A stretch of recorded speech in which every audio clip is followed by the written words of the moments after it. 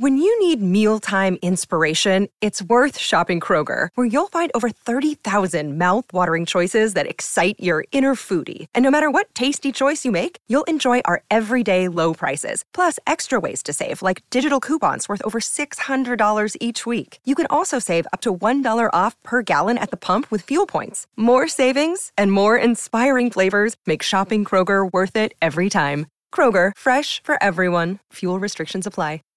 Save big on brunch for mom, all in the Kroger app. Get 16-ounce packs of flavorful Angus 90% lean ground sirloin for $4.99 each with a digital coupon. Then buy 2, get 2 free on 12 packs of delicious Coca-Cola, Pepsi, or 7-Up, all with your card. Shop these deals at your local Kroger, less than 5 miles away. Or tap the screen now to download the Kroger app to save big today. Kroger, fresh for everyone. Prices and product availability subject to change. Restrictions apply. See site for details. Here we go.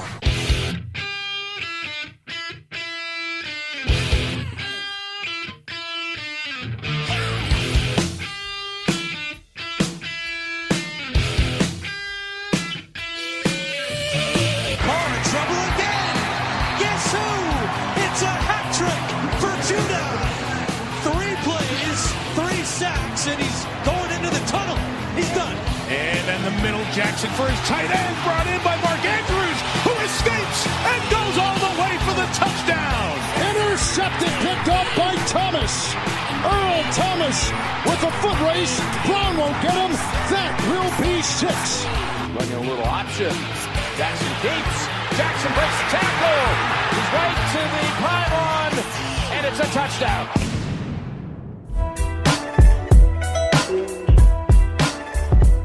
Hello and welcome to another off-season episode of Pod Like a Raven. Still inside, still separated, feeling a little lost, but glad to be back on the show with my two buds. I'm Antonio Barbera.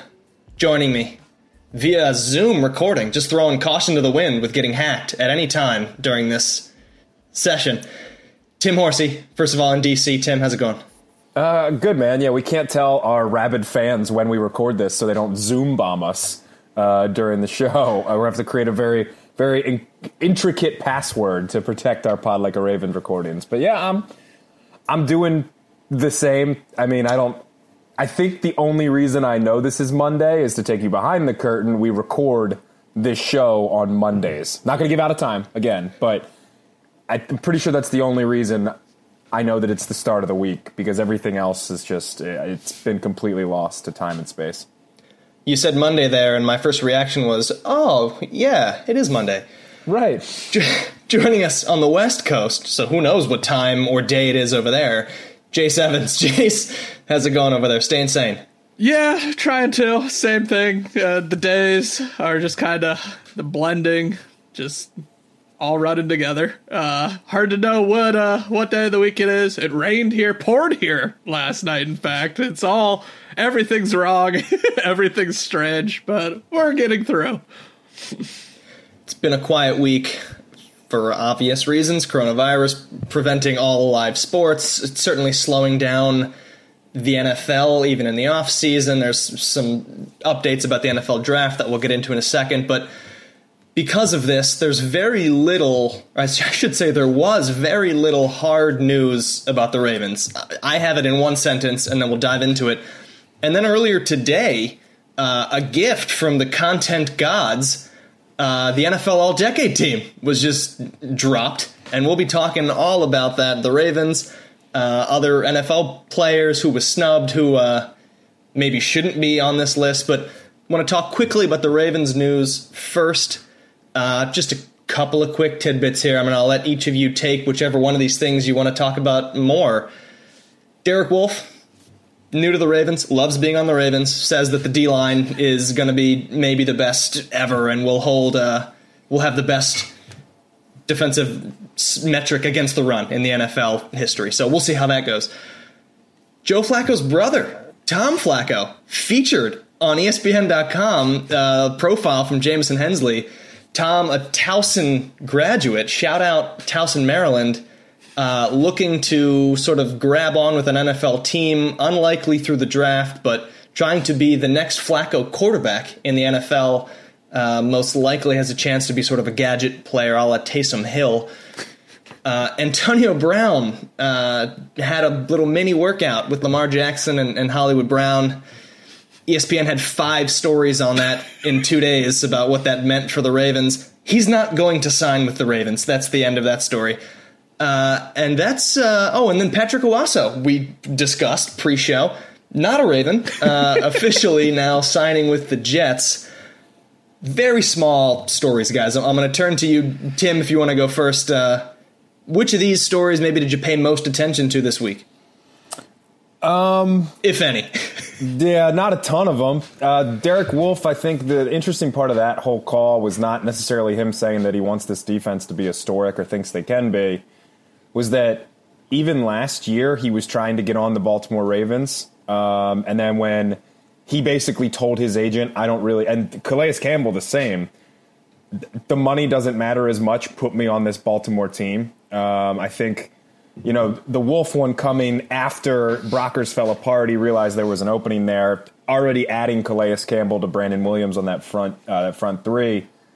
I think he saw a great opportunity, and it's nice to see Baltimore as a free agent attraction. Might have something to do with the unanimous MVP under center there as well, knowing that the window might be open at least for a season or two. Obviously, that can close very quickly in today's game. But that one, I like confidence. I'm always going to be fine with a guy coming out and speaking his mind if there's some rationale behind it, which admittedly I think there might be with the additions they made on that defensive front. But real quickly, the other thing that Ravens-wise caught my eye that maybe you didn't really mention in there was Eric DeCosta, John Harbaugh, spoke to the media via teleconference on Monday. And just some interesting notes there. He did not comment on Antonio Brown, that being DeCosta, so maybe that's kind of part of that story. He says he keeps those thoughts to himself. Read that as you will. I read it as Antonio Brown is coming nowhere near M&T Bank Stadium anytime soon, unless it's in opposing colors. And speaking of wide receivers, they commented heavily on, said earlier there are about 25 receivers in this draft that could be drafted, that it's very, very deep, that he likes, and this is all DeCosta, I should say, likes their group of guys. Of course, you're going to say that, but wants to make a defense that's undefensible. And that means having a number of weapons. So because there's so many options, I'm not saying this is a round one thing, and clearly the Ravens are not going to give you any tells or as little as possible with these pre-draft pressers and things like that. But interesting to hear that they want to upgrade those weapons positions, and why wouldn't you when you want to keep, again, the reigning MVP happy? Well, I think what you just said is why, by far, my least favorite story of the week is the Antonio Brown thing. As long as the Ravens have a sort of hole, and as long as Marquise Brown, Antonio Brown's cousin, is on the team, and Lamar from the same area as Antonio Brown, this will just keep being brought up as long as Antonio Brown remains on a team. And like you said, I would be absolutely floored if Antonio Brown is ever on the Ravens, ever. But it's going to keep getting brought up, and I already know it's going to drive me crazy. So that's, for me, my least favorite story of the week, for sure. And part of this is there's not that much to talk about right now in sports as a whole, and then you narrow in, there's not that much to talk about in the NFL. So whenever a tiny thing like this comes up, I mean, a lot of media companies are guilty of it, but ESPN, more than most, is just going to just drive this story into the ground. He's cousins with a Ravens player. Like, of course they're going to work out together. I mean, it's not something that seems sort of crazy, but then with all the Antonio Brown news, he's sort of an easy clicks headline, especially when you pair him with the former MVP, or the current NFL MVP, and that's right, and number one, team that had the most wins in the NFL this season. So I hate it. It's not going to happen. I'm gonna say that confidently now. It's not going to happen because, frankly, I think this team is not going to do that type of move after the whole Ray Rice sort of fiasco that happened, even though that seems like it was several years ago now. I do not see them going close to that direction in the near future. Tim, I loved your point about Derek Wolfe wanting to be on this team. You win 14 games, you're going to start drawing people who want to come play on your team. The other side of this question that's always been asked is, can Lamar Jackson lure wide receivers to the team without him being a stud passer? So I don't know if you guys want to talk about that for a second. Tim, go ahead. Well, I'll say he doesn't have to because they can just draft him. And at that point, unless you're Eli Manning, the team doesn't have, or the player doesn't really have a choice if they want a future in the NFL. I think, yeah, great. He's not Aaron Rodgers, but the fact that he is so dynamic, I think, does draw guys to him. Again, I mention this every podcast. Could be purple tinted glasses. Who knows? But me personally, I think guys want to play with a guy who is that dynamic. Especially younger guys, that they're going to be part of this Lamar Jackson generation, quote unquote, if that's what they think. Maybe some of the older guys who are trying to get a payday or a veteran who it has an incentive-laden contract where it's something to the effect of, I need 50 catches to hit this bonus or whatever it is. Maybe not those guys, but again, the Ravens have never really attracted those guys. So something with... I don't know why Ravens fans are complaining about that if they're debating that. The one thing I'll say, too, about veterans wanting to come here, we've seen this a couple times. Eric Weddle, Anquan Bolden, guys. Bolden, I believe, was a trade, but it was guys who, maybe were on their last line of their career and said, this is a winning organization. I want to be a part of this. So we've seen this with the Baltimore Ravens before, when it's, these guys are picking places where they think they could win a Super Bowl. And the Ravens have become, for the most part, perennially kind of in that conversation, at least on the periphery. But now more than ever, I think you see it, especially in today's NFL, where you have this whole notion of get a good quarterback on a rookie deal so you can build around him, a la Patrick Mahomes, a la Jared Goff, until they paid him a ridiculous amount of money.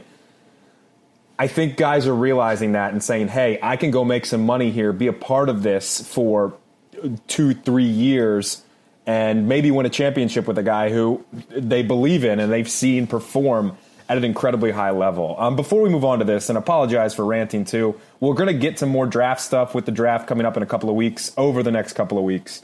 Going to have a little more fun with this stuff today.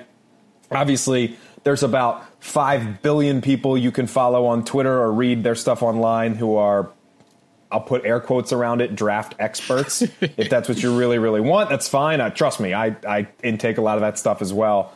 But a couple more notes from this conference call with DeCosta, Harbaugh, and the director of player personnel, Joe Horitz, as well. Horitz saying there are a lot of inside linebackers in the middle rounds that could have some good value. So again, probably priority 1, 2, or 3. 3 at the very least, I would say.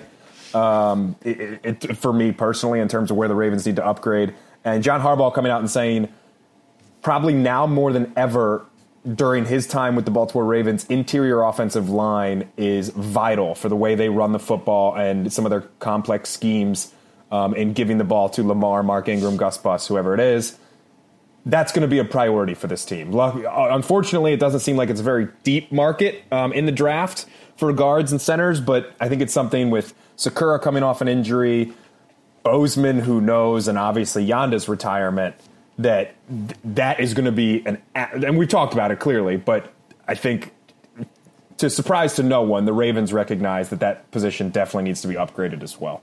Jace, you probably have looked at the college ranks more. And again, we're going to get into the draft in future weeks, but I feel like you are probably most familiar of the three of us with the college ranks. So just thoughts on Tim's take there about what to address when. Yeah, so a lot of the mocks you've seen, Tim kind of mentioned it. The guard is definitely a need, interior offensive line, but of all like the projections, it's pretty much tackles. So I don't really even kind of know where to begin for a guard, which is kind of a concern for a team that needs a guard. But this draft is absolutely loaded in wide receivers, and I think there'll certainly be some good ones probably available by the time the Ravens pick, and even into the later rounds. There's just a ton of guys. A guy like Laviska Shenault, he was kind of a do-everything, so kind of bigger body from Colorado. He might he'll probably still be on the board around the time the Ravens pick. A lot of mocks have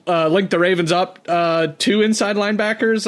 The two specifically that keep getting thrown around kind of in the area the Ravens will be drafting is Patrick Queen from LSU and Kenneth Murray from Oklahoma. Those are two guys to kind of keep an eye on.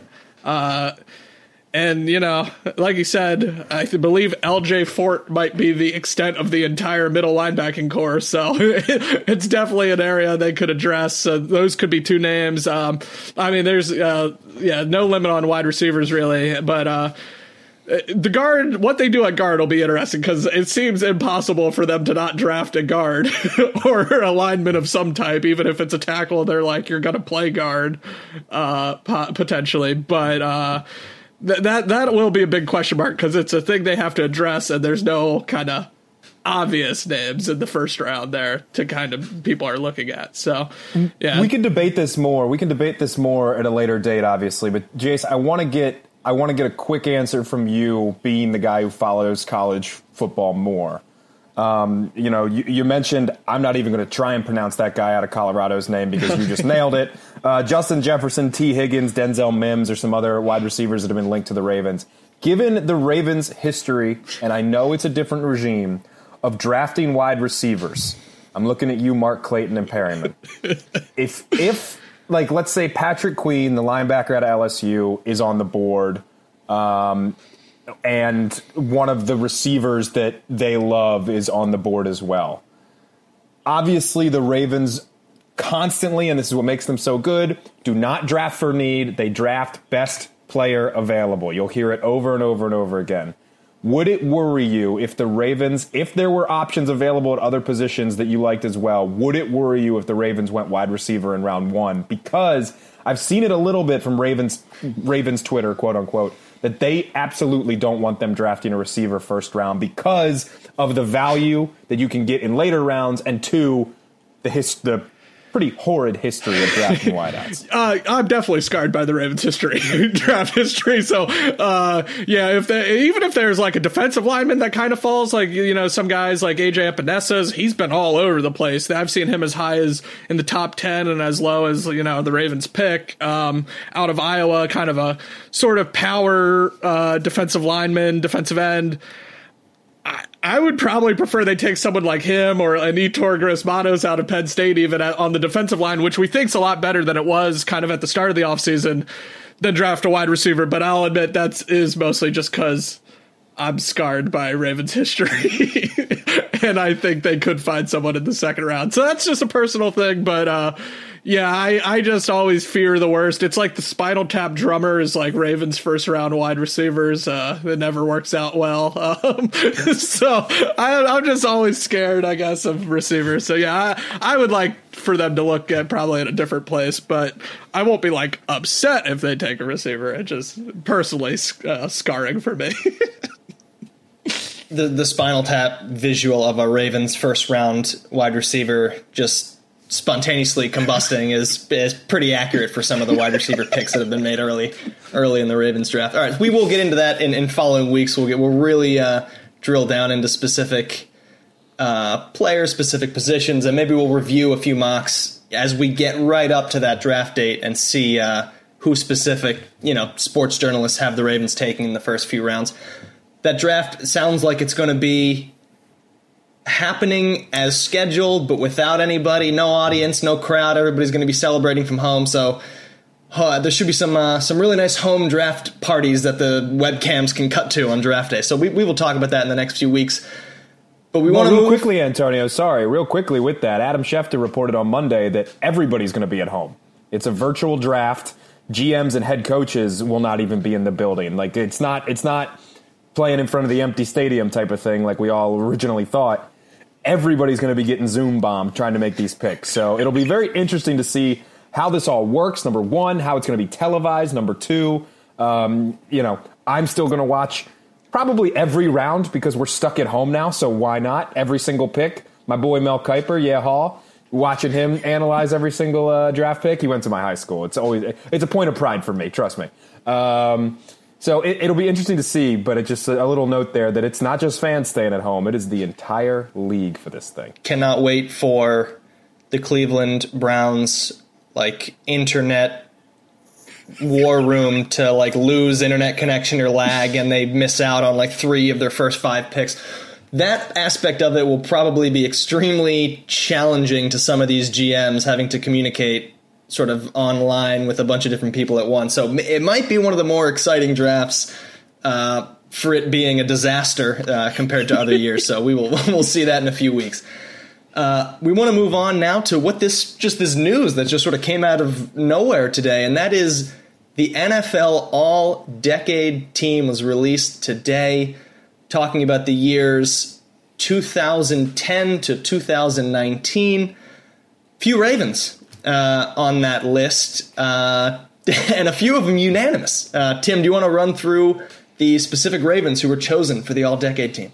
Yeah, so if you include Ravens that have been with the team, obviously Marshall Yanda, who just retired, unanimous, and then Justin Tucker, the kicker, unanimous decision as well. It should be noted that I think the Ravens, it's reported that they are the only team with 2 unanimous picks. Incredible. Absolutely incredible. Another point of pride. I mean, especially now in times of no sports, these lists probably mean more than they would if you dump this in the middle of, I don't know, or right at the end of college basketball season, may it rest in peace, things like that. And then Eric Weddle and Earl Thomas, both obviously Thomas still with the Ravens, coming off his first season. Weddle, a former safety. Both made the all-decade team as well as newest Raven, Calais Campbell. So a lot of representation there. Pretty nice to see for the purple and black. I think I love Justin Tucker getting the unanimous pick, even though he only joined the league in 2012 and didn't even participate for the first 2 years of the decade, and yet is not only chosen, but chosen unanimously as the all-decade kicker. So we're not going to go through all the positions and all the names. You guys can feel free to look that up on pretty much any sports website anywhere. But the first, we are going to analyze a couple of positions, a couple of players, and the first thing I want to ask you guys is just how you two personally view these kind of lists in terms of who should be on it, what type of player should be on it. Because in the NFL, a super productive 10-year career is pretty rare. So what you end up having is 2 different sets of players, and the one is a very, very good player over that span of a decade, or the guy who sort of had a super 5-year stretch, maybe, won 3 or 4 All-Pros in a span of 5 years, and then either his career ended after 5 or 7 years, or tailed off significantly when he bounced around with a few other teams. It's very, very common. So, Jace, why don't you go first? I tend to look at, and I think I may be wrong about this, especially in the NFL, but I tend to look at the 10-year player. And so I think I get a little sentimental with these players who maybe played for one team for all those 10 years. But when you drill down and you look at the guys who for the 3, 4, 5 years were just unstoppable players, I think they ended up in this list maybe surpassing some of those longer career, longer tenured guys. But I'd like to get your guys' 2 takes on that as well. Yeah, I actually kind of go a little bit the opposite. I do think there's value in the excellent career, like just the transcendence over a shorter period of time. And I think a name we mentioned here that's interesting to kind of point to this specifically is Patrick Willis. Did not play in the last 5 years of the decade. And especially because you put this list out in now April 2020, and Patrick Willis hasn't played an NFL game since 2014. It's easy to forget how great he was, but for half of the 2010s, he was amongst, the best linebackers in football. So I think it's valuable to have those kind of guys on a list like this, because I think otherwise their greatness might kind of get lost to history a little bit. Jace, that's the perfect first name to get into here. And I'm going to offer a small counterpoint to that. I have Patrick Willis in front of me. He ended up getting 3 All-Pros in the decade and 4 Pro Bowls in the decade. But his huge numbers, he had 170 tackles, 150 tackles. Those were pre-2010. He had 2 All-Pros pre-2010. when you pull up the linebacker who literally played right next to him for many of those years is NaVorro Bowman, who had 4 All-Pros after 2010. I feel like people forget that guy even existed. So it's certainly, if you look at the tackles for NaVorro Bowman from 2010 to 2019, he has more. If you look at sacks in that same era, he has more. And he has more All-Pros. But I wouldn't even really think to put NaVorro Bowman ahead of Patrick Willis on any list. And yet these stats can sort of get jaded depending on when you set, the timeline. Like, we decide that the decade has to be from 10 to 19.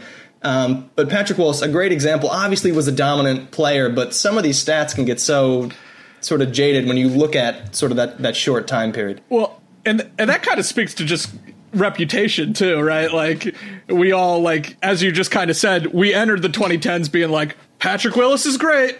And then he was, like, still great for the first 5 years, whereas Bowman comes in as a rookie and is great, but, we already in our minds, I guess, had thought of Patrick Willis as great. It's just kind of a very fascinating exercise, this whole thing, to be sure. I when you told me, I had no idea NaVorro Bowman had that many All-Pros, to be honest with you. So, it's interesting. I don't know. We could argue about this all day. It's the great part. Antonio just pulled the same argument that everybody tries to pull about London Fletcher versus Ray Lewis, and I don't want to hear it. I don't.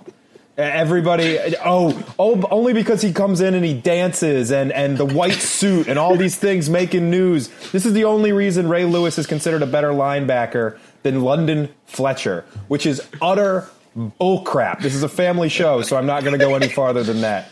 I look at guys for lists like this where you're talking about the greatest players of a particular generation.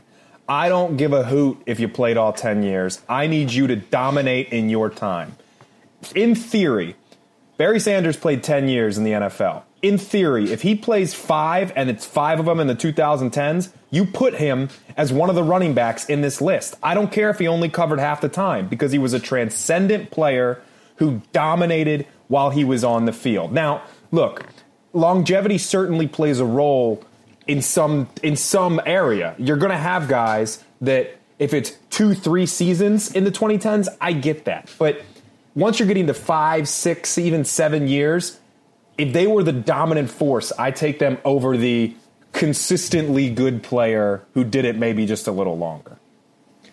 I was very prepared to come in and steal What's Bothering Jace this week, because when that list first came out, there was a Raven who immediately was missing from the list, and that was Terrell, T-Sizzle, Hacksaw.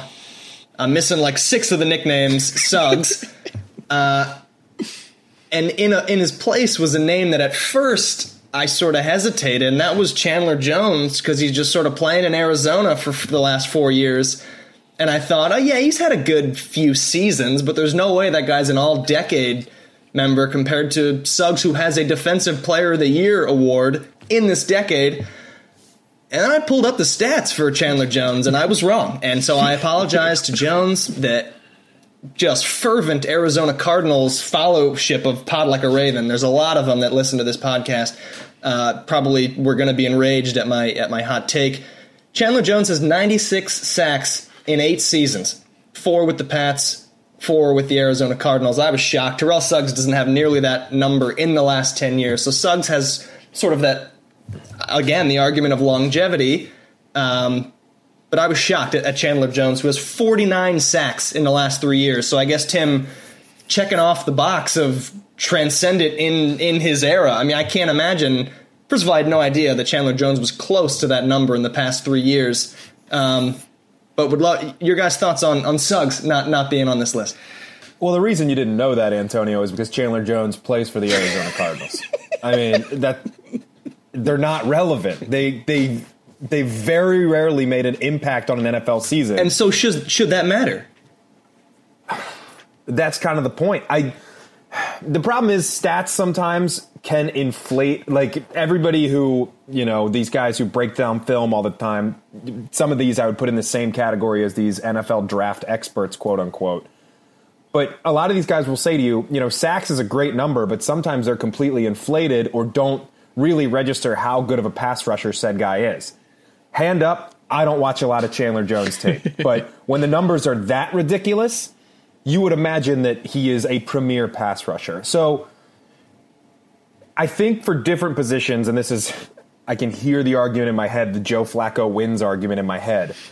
Some positions, I think that might matter a little more based on how much of an impact you can make on a particular team in terms of winning football games. I think winning football games is paramount, but at the same time, when I look back at this decade, it'll be weird with Jones because maybe he's not a guy that you immediately pop into your head of like, oh, wow, look how incredible he was. But when you start to think of the pass rushers of the era, he's certainly going to pop up on the list. I don't really have an issue with Suggs not being on it. I mean, he was drafted in 2003, so this was year 7 or 8 for him coming in. He was already an established guy, but he has fallen off a bit in these past couple of years. And admittedly, even I would say maybe the last year or two in Baltimore was living off his reputation just a little bit in terms of how incredible, quote unquote, he was. I just want to go over the list quickly to fill out that linebacker spot. So for the all-decade team, Chandler Jones, Luke Kuechly, Khalil Mack, Von Miller, Bobby Wagner, and Patrick Willis. Those are the linebackers. A really strong list. And you're right, Tim. Terrell Suggs' sack numbers in that sort of like 15, 16 stretch certainly fell off a little bit. I want to talk just quick. Chandler Jones, I stared at his stat page today for much longer than I should have. Just a quick aside away from the all-decade team was just this season, he had 19 sacks, 8 forced fumbles, 50 tackles, did not win Defensive Player of the Year, and lost that to Stephon Gilmore, who I'm getting more and more angry at the Patriots every day.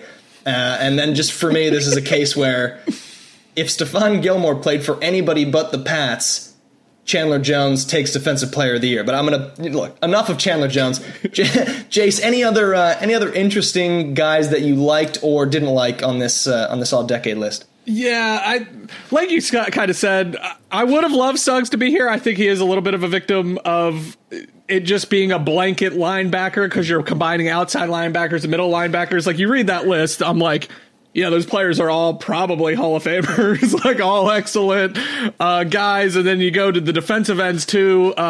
Calais Campbell, Cameron Jordan, Julius Peppers, J.J. Watt. Suggs not a pure defensive end. You're like, yeah, J.J. Watt won 3 Defensive Player of the Years. I get why he's on the list even with his injury issues in the latter part of the decade. So I would have loved Suggs to be there. I think if they specified outside linebacker, he would be. But that was my only quibble, really, as my Homer glasses. I mean, Jay Tuck, you gotta love it.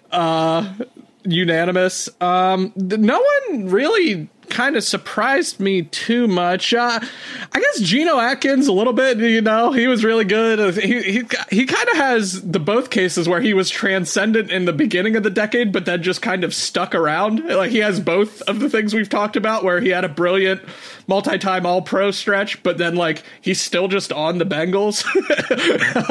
So he kind of jumps out to me a little bit as kind of the name you're like, Geno Atkins, but he was really good in the early part. And I think that's the thing. And same to circle back to, Patrick Willis. I guess Darrelle Revis a little bit because, it seems like he's been out of football for so long. He's got the similar thing. I don't think he's played since about 2016, maybe 2015, somewhere around there. Yeah, I don't really have major qualms with this list. You go down the line, every name, you're like, makes sense. Chris Harris, probably the least heralded of the players on this list, but, he started the entire decade for the Broncos, was one of their stud corners on their championship team, so he probably is the least hyped of the people, but, yeah, no one that jumped out to me as undeserving, certainly. Yeah, the only one I would point out, and again, it's not like I'm burning down the house because of this omission/inclusion, but Jason Witten, it kind of did both of, outside of a just horrific stint in the Monday Night Football booth.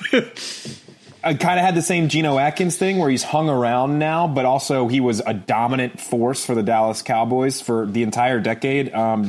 Just looked it up. He led all NFL tight ends in catches across the 2010s, and he's not on this list. And Travis Kelce, who certainly is very, very good, but kind of came on the back end. I think head-to-head, if you're looking all the way back from 2010, I'm taking Witten over Kelce. But again, outside of that, Marquise Pouncey being on here is weird to me too. I've never seen him as a dominant center, but then again, off the top of my head, I can't really think of anybody that you would put in his place. And outside of that, everything else I think kind of fits. And again, just great to have a bunch of Ravens on there and a couple unanimous ones as well. One thing I guess we have to bring up, the 2 quarterback picks, Tom Brady, Aaron Rodgers. I'm cool with it. I know you guys are very stunned as an avowed Aaron Rodgers guy that I am pro Aaron Rodgers being on this list. But obviously, Drew Brees, even Peyton Manning set the all-time single-season records for yards and touchdowns in this decade. Now, likewise, he hasn't played in the past 5 years, and he missed the 1 year with his neck surgery. So he's a name you might not think of, but he probably was a multi-time All-Pro, just based on some of those seasons with the Broncos this decade. But yeah, I guess in the quarterback realm, anything surprising or opposed to the 2 choices they made? It's just the debate. I think this comes up. I mean, Manning is the one name, but then Drew Brees is the other name. And I don't necessarily think Drew Brees should be ahead of Aaron Rodgers, but I feel like in all these lists that have come out, Brees sort of keeps getting pinched out of these groupings and out of these classes of sort of stud quarterbacks. And it's, it's almost unfair to him. I pulled up Drew Brees and Aaron Rodgers' numbers from 2010 on, basically. The thing statistically that Aaron Rodgers has basically is the Super Bowl was 2010. So he gets that first year of the decade with the Super Bowl, while Brees' was a few years earlier. However, passing touchdowns, Drew Brees has 40 more than Aaron Rodgers in that stretch. Completion percentage, he completes 70% of his passes compared to Aaron Rodgers completing under 65. And then it's just those ridiculous passing yard numbers, the 5,000 passing yard seasons over and over again. So over the 10-year stretch, he has 8,000 more passing yards, roughly. These are numbers. This is, you look at Aaron Rodgers, he has 2 MVPs, Rodgers, compared to Brees. So that's the other thing that you're going to compare, obviously, for who should belong on this list. So I personally would probably still vote for Aaron Rodgers, but poor Drew Brees. Like, what else does he possibly have to do to get on one of these lists when it's between Brady's obviously going to take 1, and then Rodgers just keeps taking that second slot? I have watched enough Drew Brees love fests on Monday Night Football when he breaks another freaking record to feel any sort of bad about him not being on an arbitrary list of the best teams of the 2010s. He's a first ballot Hall of Famer. He's got cute children that we see way too much of. Like, his life is fine. He lives in New Orleans. That's because Aaron Rodgers won't show you any of his family members ever on any video. Well, that's fair. But I feel bad for Drew Brees. I've watched 3-hour broadcasts, and I feel bad for, I think it was they were playing the Redskins this year, or maybe it was a different team. I can't remember, but it was in prime time, and the whole thing was about Drew Brees. Like, it was like they were doing the Tommy Heinsohn of the Boston Celtics, where it's just a complete and utterly ridiculous homer. It's Jim Palmer, I guess, for a little better reference for our Baltimore natives here, where if you're doing that on a local broadcast for the team, I get it, but it was Monday Night Football, and it was, look how great he is all the time. It was like every time we played the Patriots and all they wanted to do was talk about Tom Brady. It's infuriating if you're on the opposing team. So I don't feel bad about Brees, and in all honesty, completely agree with all of your points about Rodgers as well. I think it's a little bit of a toss-up, but give me Rodgers just slightly over Drew Brees. And then the last aspect of it, again, I would side with Rodgers, but embrace debate on Pod Like a Raven.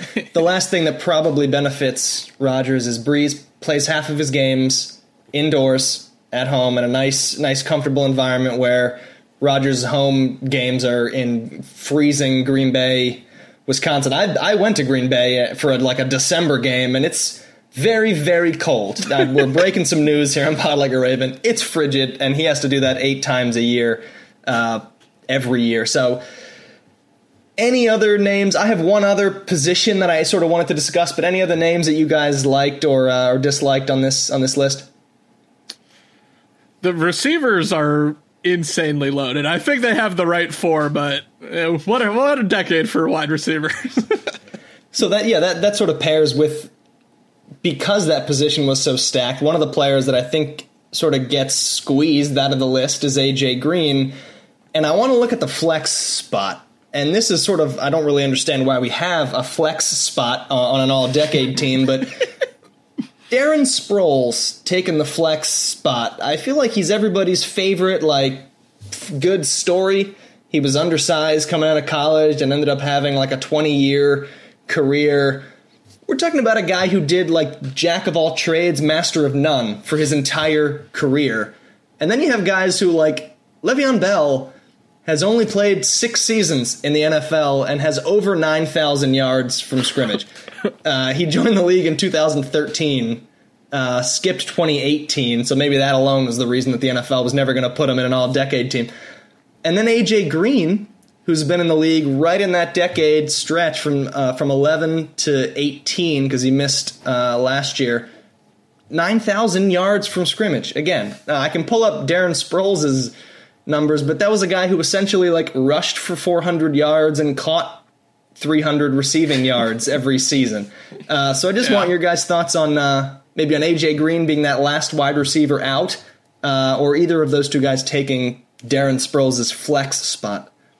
Yeah, I get why they put Sproles at flex. Like you said, he that if you're going to label him a position, that's what it is, because he's catching passes, he's running sometimes, he's returning punts, but,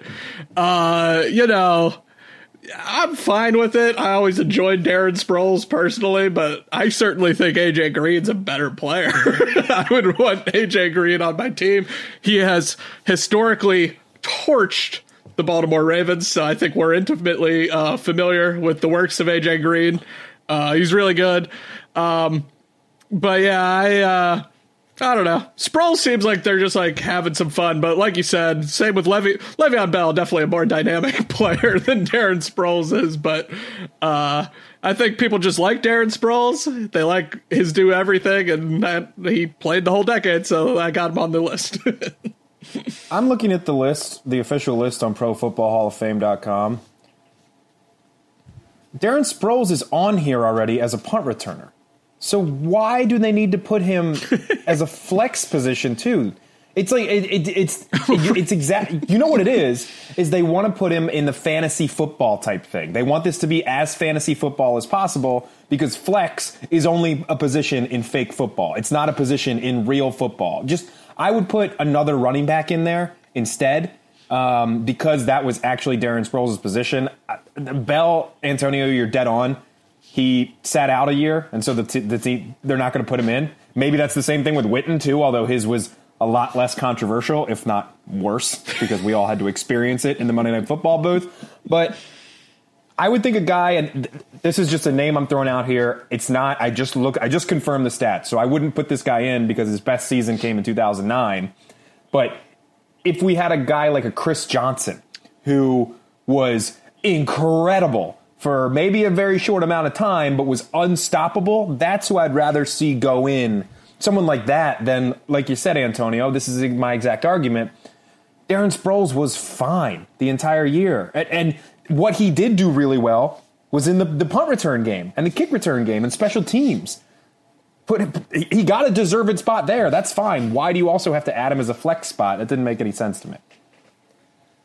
Darren Sproles started his career. Let me just rail on Darren Sproles for 10 minutes here. Started his career in 2005. Has a total yards from scrimmage, 8,392, with 55 rushing and receiving touchdowns. AJ Green, 9,000 yards, 63 touchdowns. started his career in 2011. I don't understand. I don't like it. Get rid of the flex spot. Put in the best player available should take that spot. That's my last rant there. Any other spots, guys, on this all-decade team before we move on? More Ravens. Lamar Jackson plans on taking the next decade, along with Hollywood Brown, Mark Andrews. They're all going to be in that next decade team that we will review in 10 years on Pod Like a Raven. So let's move now to what's bothering Jace, which for the first time in several weeks is actually going to happen at its specified time slot instead of just coming right off the top at the beginning of the episode. Yeah, so a little somber one today, but we've lost a number of just sports legends over the weekend and into today. Tom Dempsey, who held the NFL record for the longest field goal, actually, 63 yards, did it with half a foot, was born without any toes on his right foot, which he kicked with. He died over the weekend, unfortunately, of coronavirus, actually, probably the most prominent, American sports figure to this point to have died from this. And he held the record. It wasn't tied until Jason Elam did it in 1998 in Denver. And then the record was finally broken by Matt Prater in Denver. So, our shout out Tom Dempsey setting the record in 1970. He was 73. And then yesterday and today, two kind of local Maryland area legends. Bobby Mitchell, Pro Football Hall of Famer, died yesterday, Sunday. He was 84, but he was, one of the best players of the 60s, offensive players. He was one of the first 2 or 3 black players on the Redskins. They were the last team to integrate, so he's kind of a pioneer, trailblazer in that regard in the area. And then today, Baltimore legend Al Kaline died at 85. He grew up in Baltimore and played his whole career for the Detroit Tigers. Just kind of sad to see all these kind of legends go. So it's been weighing on me, and just when you're sitting inside all day and just thinking about stuff, and I think it hits especially hard in these times. So, they were all, Dempsey was 73, but, Mitchell 84, Kaline 85. So they had long lives and were both Hall of Famers, but still very sad, and especially for, some kind of local area legends as well. So wanted to shout them out, but kind of a sad just what's weighing on me today. When you don't sort of have a direct impact with coronavirus, with a family member or a friend or something like that, I think hearing about these larger than life figures succumbing to this horrible virus, I think it puts things in perspective, obviously, and then hopefully it makes people just sort of think, be smart with what you're doing. Like, this is impacting a lot of people all over the place, even those that we sort of think are, these sports figures are sort of impenetrable.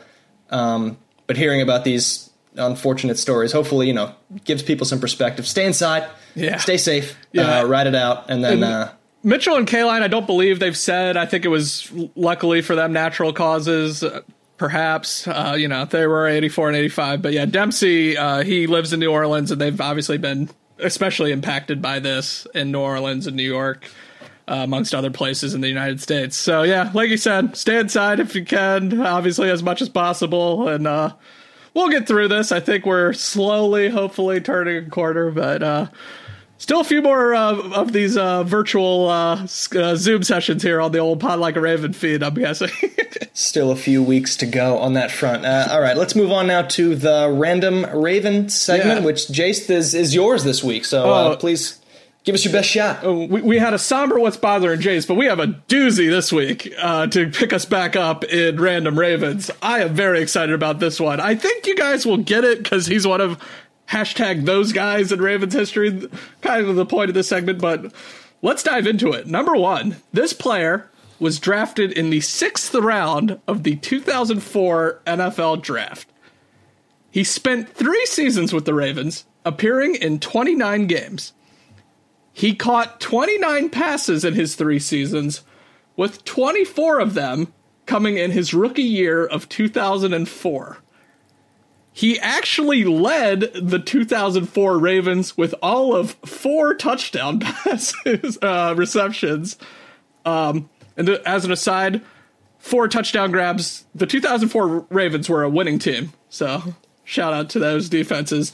And then our final clue, his number 84 has since been worn most prominently by T.J. Houshmandzadeh and Ed Dickson.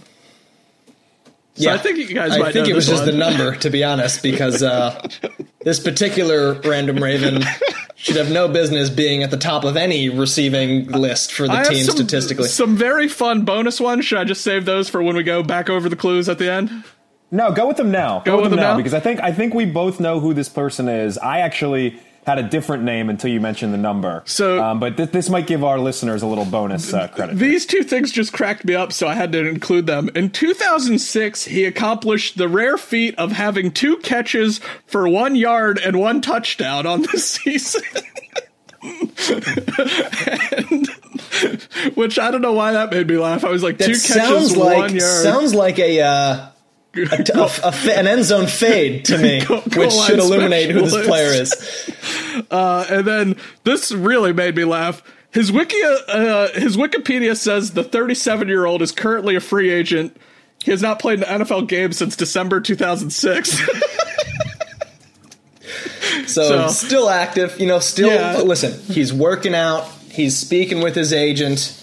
His Wikipedia also said citation needed that the Ravens released him, so I don't think someone...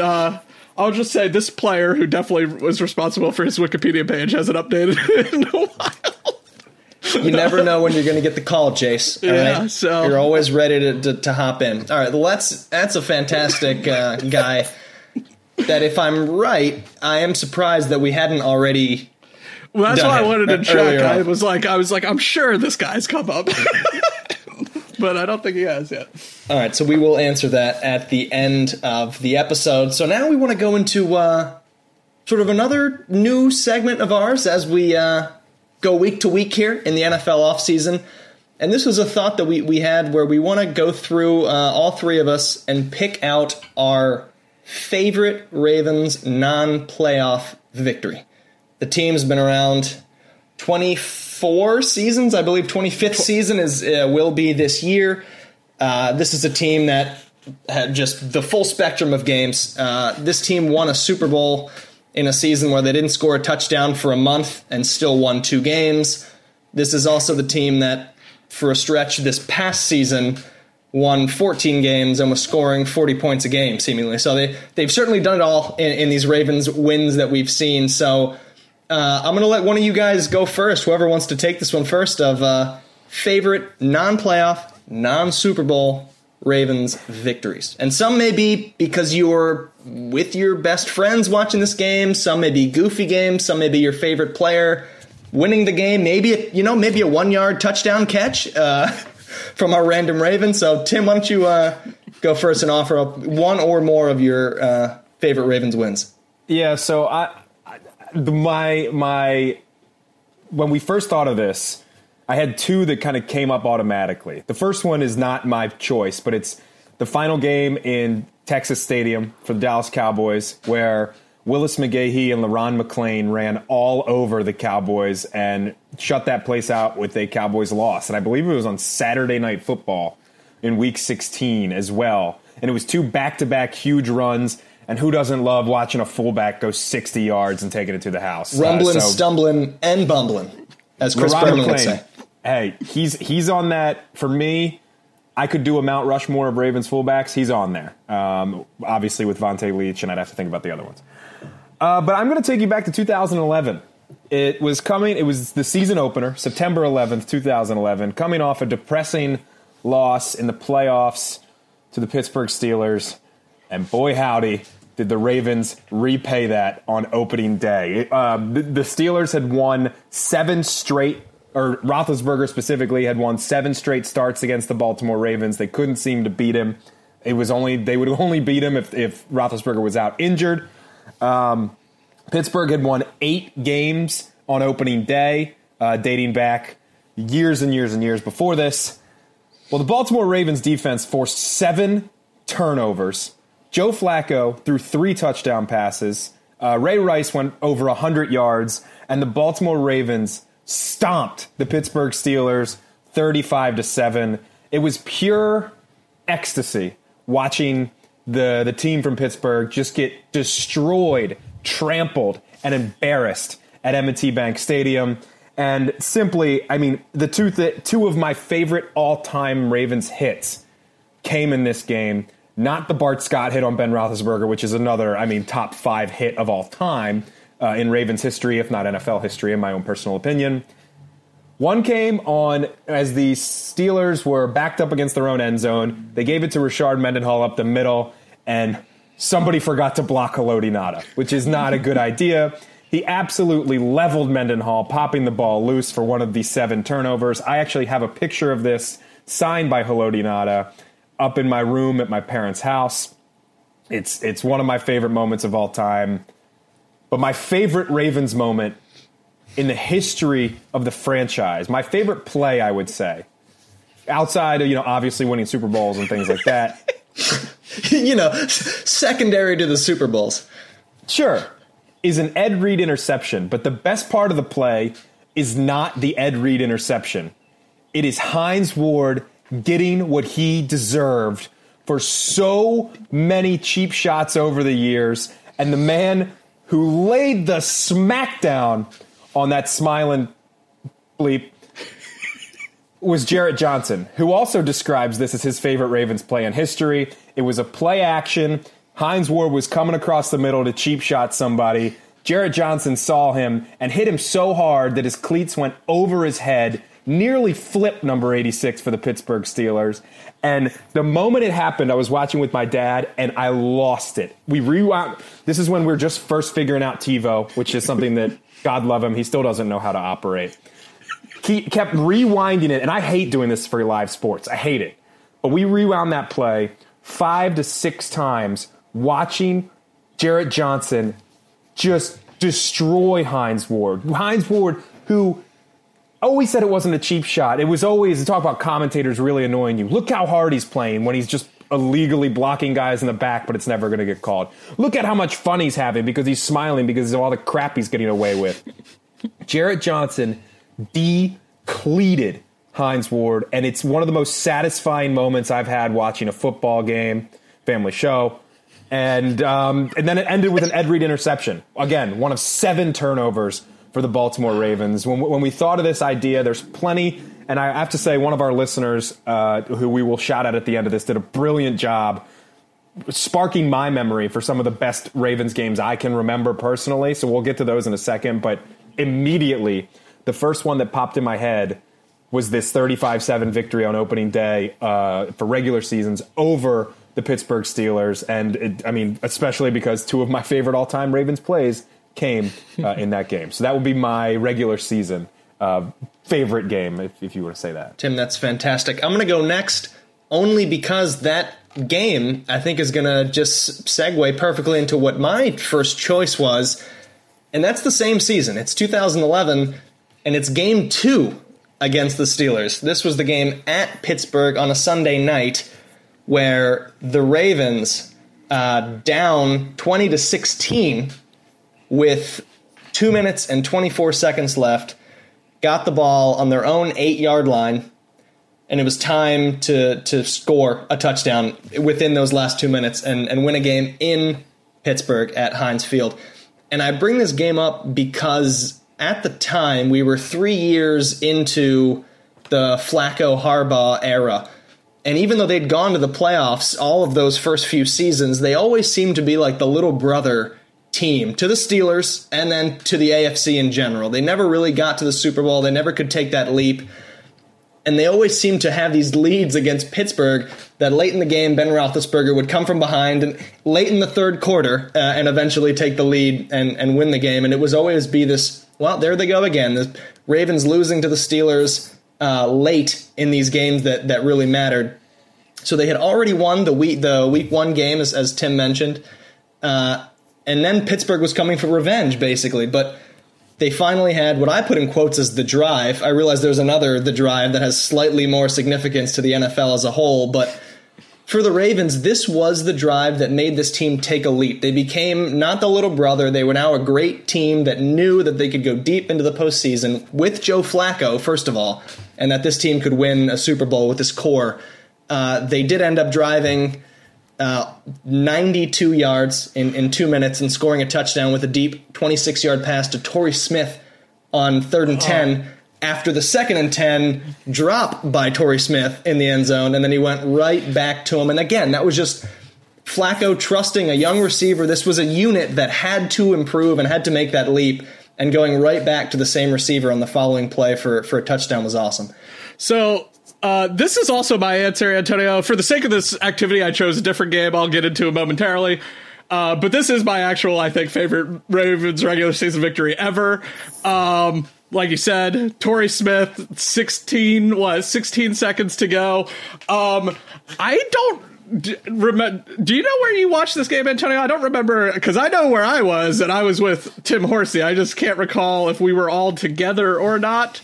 I don't remember that. My all-together game is my second game, but I feel like I may have been... You might have been at home or in something. Baltimore, as opposed to in College Park, Maryland, for that game.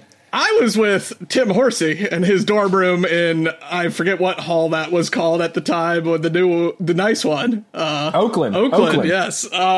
We were at Oakland Hall with Mike Brown and some assorted other friends, and we yelled so loud when Torrey Smith scored. We nearly got, we're probably close to a noise violation. It was just 6 to 7 dudes just screaming at literally the top of their lungs. It was the most exhilarating regular season game I can remember watching. And I just remember, just being in Tim's dorm and just freaking out that the Ravens were going to lose to the Steelers again. And then just overcome with, emotion and excitement over... Like you said, it was not a thing we really saw much of ever from the Ravens prior to that point, late dramatic last-second drives. So, yeah, that one stands out to me a lot, and just watching it with Tim and your buddies, it was a great time. Yeah, I will say, if we weren't cool with our RA, we would have gotten a noise violation. That was later admitted to us after we had left Oakland Hall. And 2, another buddy who was there, who I lived with at the time, Evan Lichtenhauer, shouts out to him if he's listening, pulled a move that I've never seen, just one of those pure excitement moves. I've had these where I legit fall off the couch because my body convulses. He was sitting on a bed with his legs dangling because it was one of those that went up. Somehow his body propelled. His feet landed on the bed, and I remember looking over, and he's just screaming on top of the bed. It was one of those moments. We're all hugging, laughing, having a great time, and again, almost got a noise violation, but it would have been so worth it if we did. That final drive included a 4th and 1, a 3rd and 8, and a 3rd and 10, and it was the year before the Ravens won the Super Bowl. I feel like a lot of times people talk about the AFC title game loss to the Patriots as being that moment where they knew they were good enough to go to the Super Bowl because they should have won that game. I tend to go back to this game. I think this was the moment where they realized that they were in the top class of the AFC. So that was just an awesome game. And then my second one is sort of just the fun, stupid game. And this one, the three of us definitely watched together. I remember this. And this was a Monday night game. I have the year in 2013. This was December of 2013. The Ravens traveled to Detroit to face the Lions, sort of a random place. Yeah. They don't go there very often.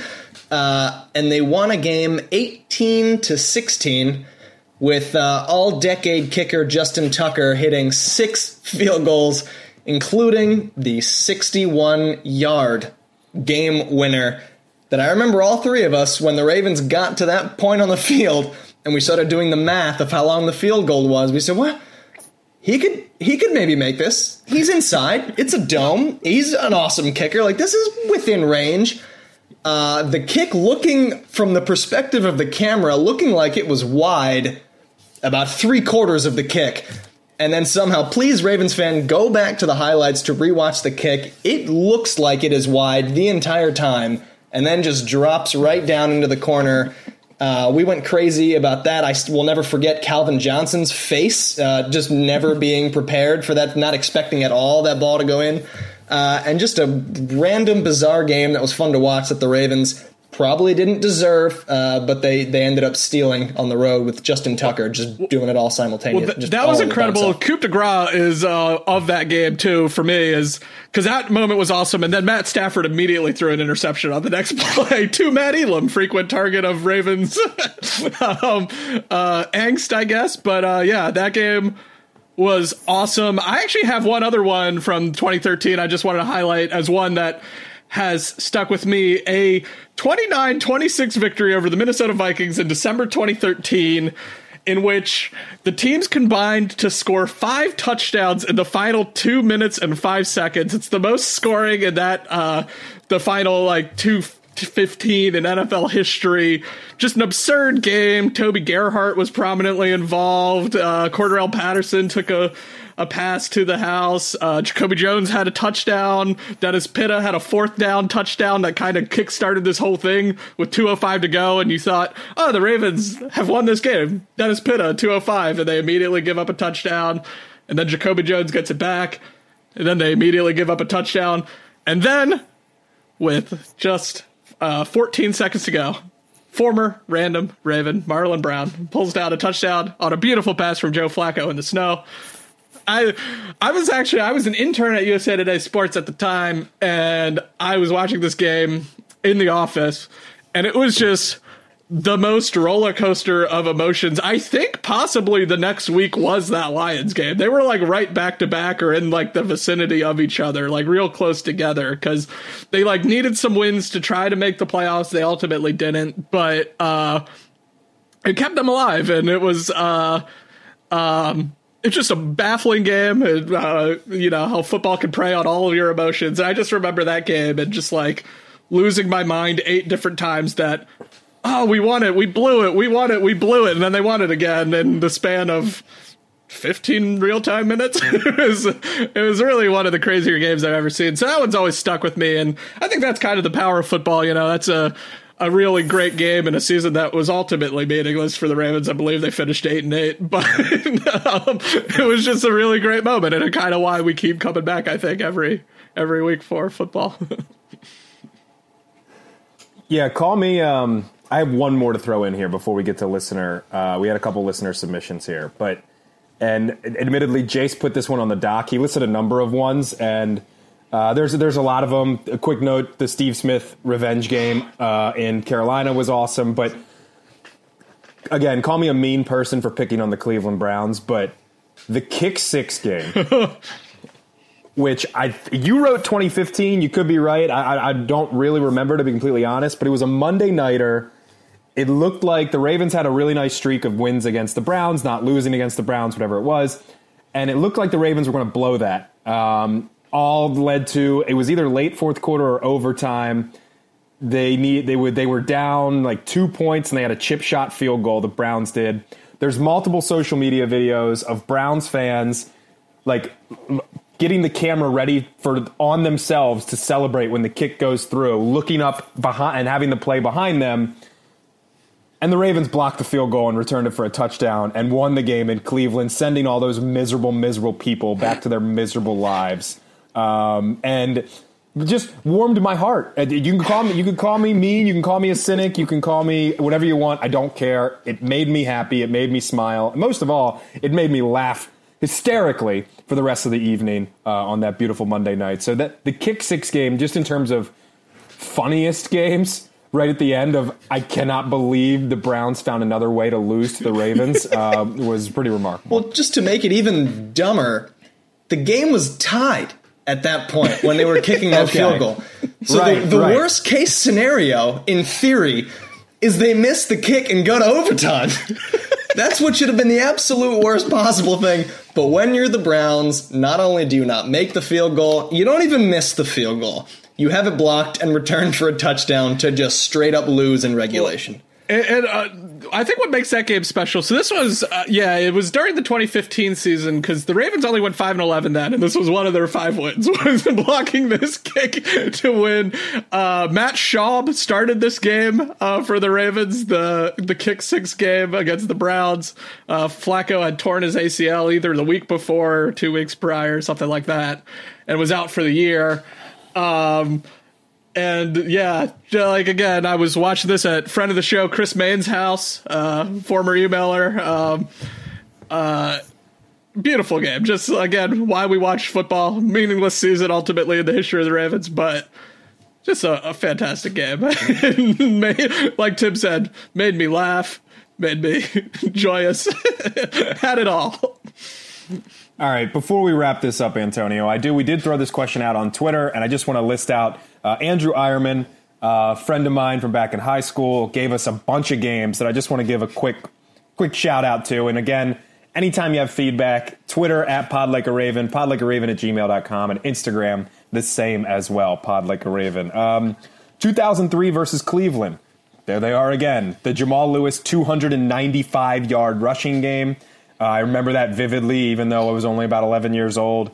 He said that was also his first in-person game. Not a bad one to go to that's there. A great one. 2006, again, at Tampa Bay. They win 27-0. I'll throw this in here. I believe Ray Lewis destroyed somebody in the end zone that game. And also, Haloti Ngata got a pick in his first game ever and almost returned it for a touchdown, but didn't cut back inside because the big man was breathing heavy and needed some oxygen, so went out of bounds at like the 10-yard line. Let's see, 2008, Reed's 100. I mean, the 2008, any of the long return, Ed Reed returns are some of the best just individual plays. But this was the one against Philly, the 107-yard interception return. He says benching McNabb, but I believe Kevin Cobb was the one who threw that pass. Well, so they benched McNabb at Andy Reid benched McNabb at halftime of that game, and Kevin Cobb was the one who unleashed the 107-yard or whatever, 8-yard pick six. Kevin Cobb, there's that the one. answer. Yeah. 2009 at San Diego, the Ray Lewis stopping Darren Sproles That's a great in the one. backfield Good on call. 4th down because if you listen, Ray Lewis postgame said, "I've been watching so much tape. Anytime Rivers drops his butt, I know he's handing the ball off." So he knew it was a direct run inside. That was also our senior crab feast, and there was one poor San Diego fan there and a bunch of 17 to 18-year-old boys, mostly Ravens fans, did not treat that guy very well. Kind of feel bad about that afterwards. But anyway, the Ravens won that game. 2010 against the New York Jets. Don't do the math, but I was at RJ Bentley's for this one. A 10-9 final. 10-9 on Monday Night Football. That was fun. Yeah, I'm gonna hard disagree as that of that being like a great Ravens win. Defense was good. If it's memorable to him, it's memorable to him. 2011 versus San Francisco, the Har Bowl. Oh, that was the awesome. Thanksgiving Har Bowl, the first Har Bowl, obviously before the Super Bowl. 2012 versus New England, Tucker for the win. 2013 at Detroit, which we mentioned there before. And then this one to throw in a more recent vintage. This past season at Seattle, 4th down conversion, which made me a true believer, assuming in this team and Lamar Jackson. So there's a bunch of good ones there. We are blessed from Andrew Eierman. Thank you. If you want to submit stuff, again, Twitter and Instagram at podlikearaven, podlikearaven@gmail.com. And we're blessed as Ravens fans to have a number of these, and we haven't even talked about the playoffs. I'd be lying if I said I wasn't watching highlights from that Seattle game immediately before we started recording this, so... Just full disclosure. I'm kind of weirdly proud of the three of us for not picking a game from last season as the memorable game, because there were a bunch of them. There were 14 of them last year, but we dug a little further back in the recesses of our Ravens memories. So that's just about it for us. The only thing left to do at this point is to answer the random Raven. Jace, could you run through those clues for the listener one more time? Indeed. Please? This player was drafted in the 6th round of the 2004 NFL Draft. He spent 3 seasons with the Ravens, appearing in 29 games. He caught 29 passes in those 3 seasons, 24 of them coming in his rookie year of 2004.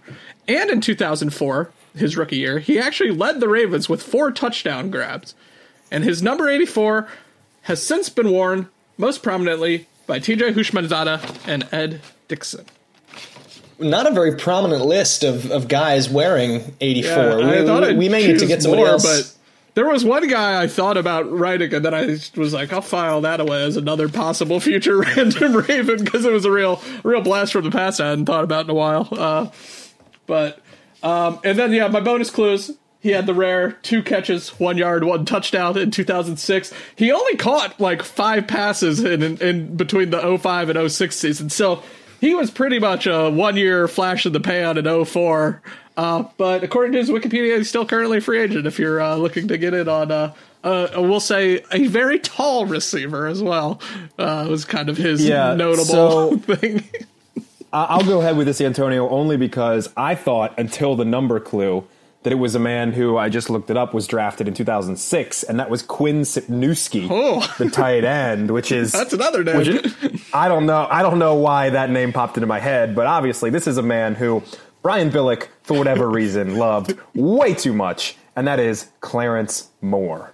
Clarence! Yes, it is indeed Clarence Moore, your leading touchdown grab, leading touchdown receiver for the 2004 Ravens, a team that went 9-7 with Kyle Bowler throwing 13 touchdowns and starting all 16 games. What a time. I don't want to get into it too much because if it can get infuriating, if you look at some of the offenses that the Ravens put on the field in years where they're just basically warm bodies out there on the offensive side, where if you had even just a replacement level player, we would have had even more playoff trips and playoff wins just solely on the defense's back.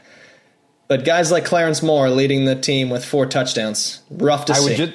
I would just say for you newer Ravens fans, just be so incredibly happy you're watching Lamar Jackson at quarterback rather than Kyle Bowler. Anybody who wasn't around for the Kyle Bowler era is a fortunate soul, in my opinion. Well, he played so many games.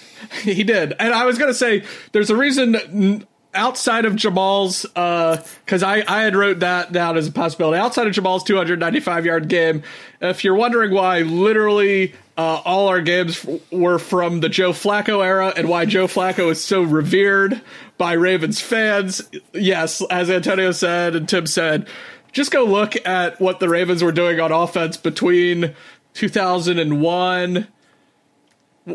We're really from the time Vinny Testaverde left, so we're talking like 1998 to like 2008. Just look at what the offenses were doing, and you're like, "Ooh, that ain't great." Hey, there's a Super Bowl in there. There is a Super Bowl in there. As Antonio, I believe, mentioned a 5-week stretch without scoring a touchdown that season for the Super Bowl champs. Surely something that will never happen again. Defense: Ed Reed, Ray Lewis. 9-7. Jared Johnson was around then. Kelly Gregg, great times on that side of the ball. But yeah, Clarence Moore, your leading receiver for touchdowns for the. I looked it up just because I have the page open. I don't even think this guy qualifies as a random Raven because I don't even remember him. But Kevin Johnson was the leading reception guy for the 2004 Ravens with 35 receptions, led the Ravens in 2004. What a travesty. You hate to see all of it. Yeah. Oh, my God. That's going to do it for us. Just really getting into the deep stats and favorite players and teams in the offseason here. At some point, there will be NFL games again, and we'll be riding Lamar Jackson and the Ravens week by week. But next week, we'll hit you with some draft information and updates as we get to the draft, which is about 2.5 weeks away at this point. So thank you guys for listening. For Tim Horsey and Jace Evans, I am Antonio Barbera. See you next week on Pod Like a Raven.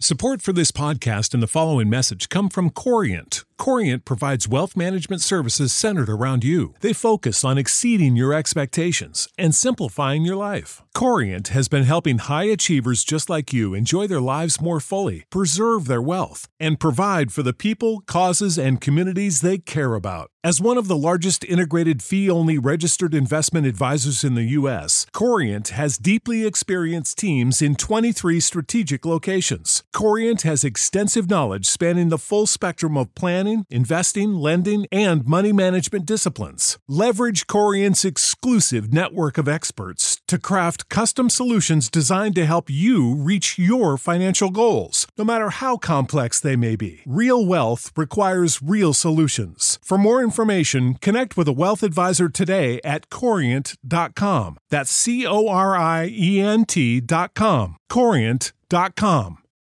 When you need mealtime inspiration, it's worth shopping Kroger, where you'll find over 30,000 mouth-watering choices that excite your inner foodie. And no matter what tasty choice you make, you'll enjoy our everyday low prices, plus extra ways to save, like digital coupons worth over $600 each week. You can also save up to $1 off per gallon at the pump with fuel points. More savings and more inspiring flavors make shopping Kroger worth it every time. Kroger, fresh for everyone. Fuel restrictions apply.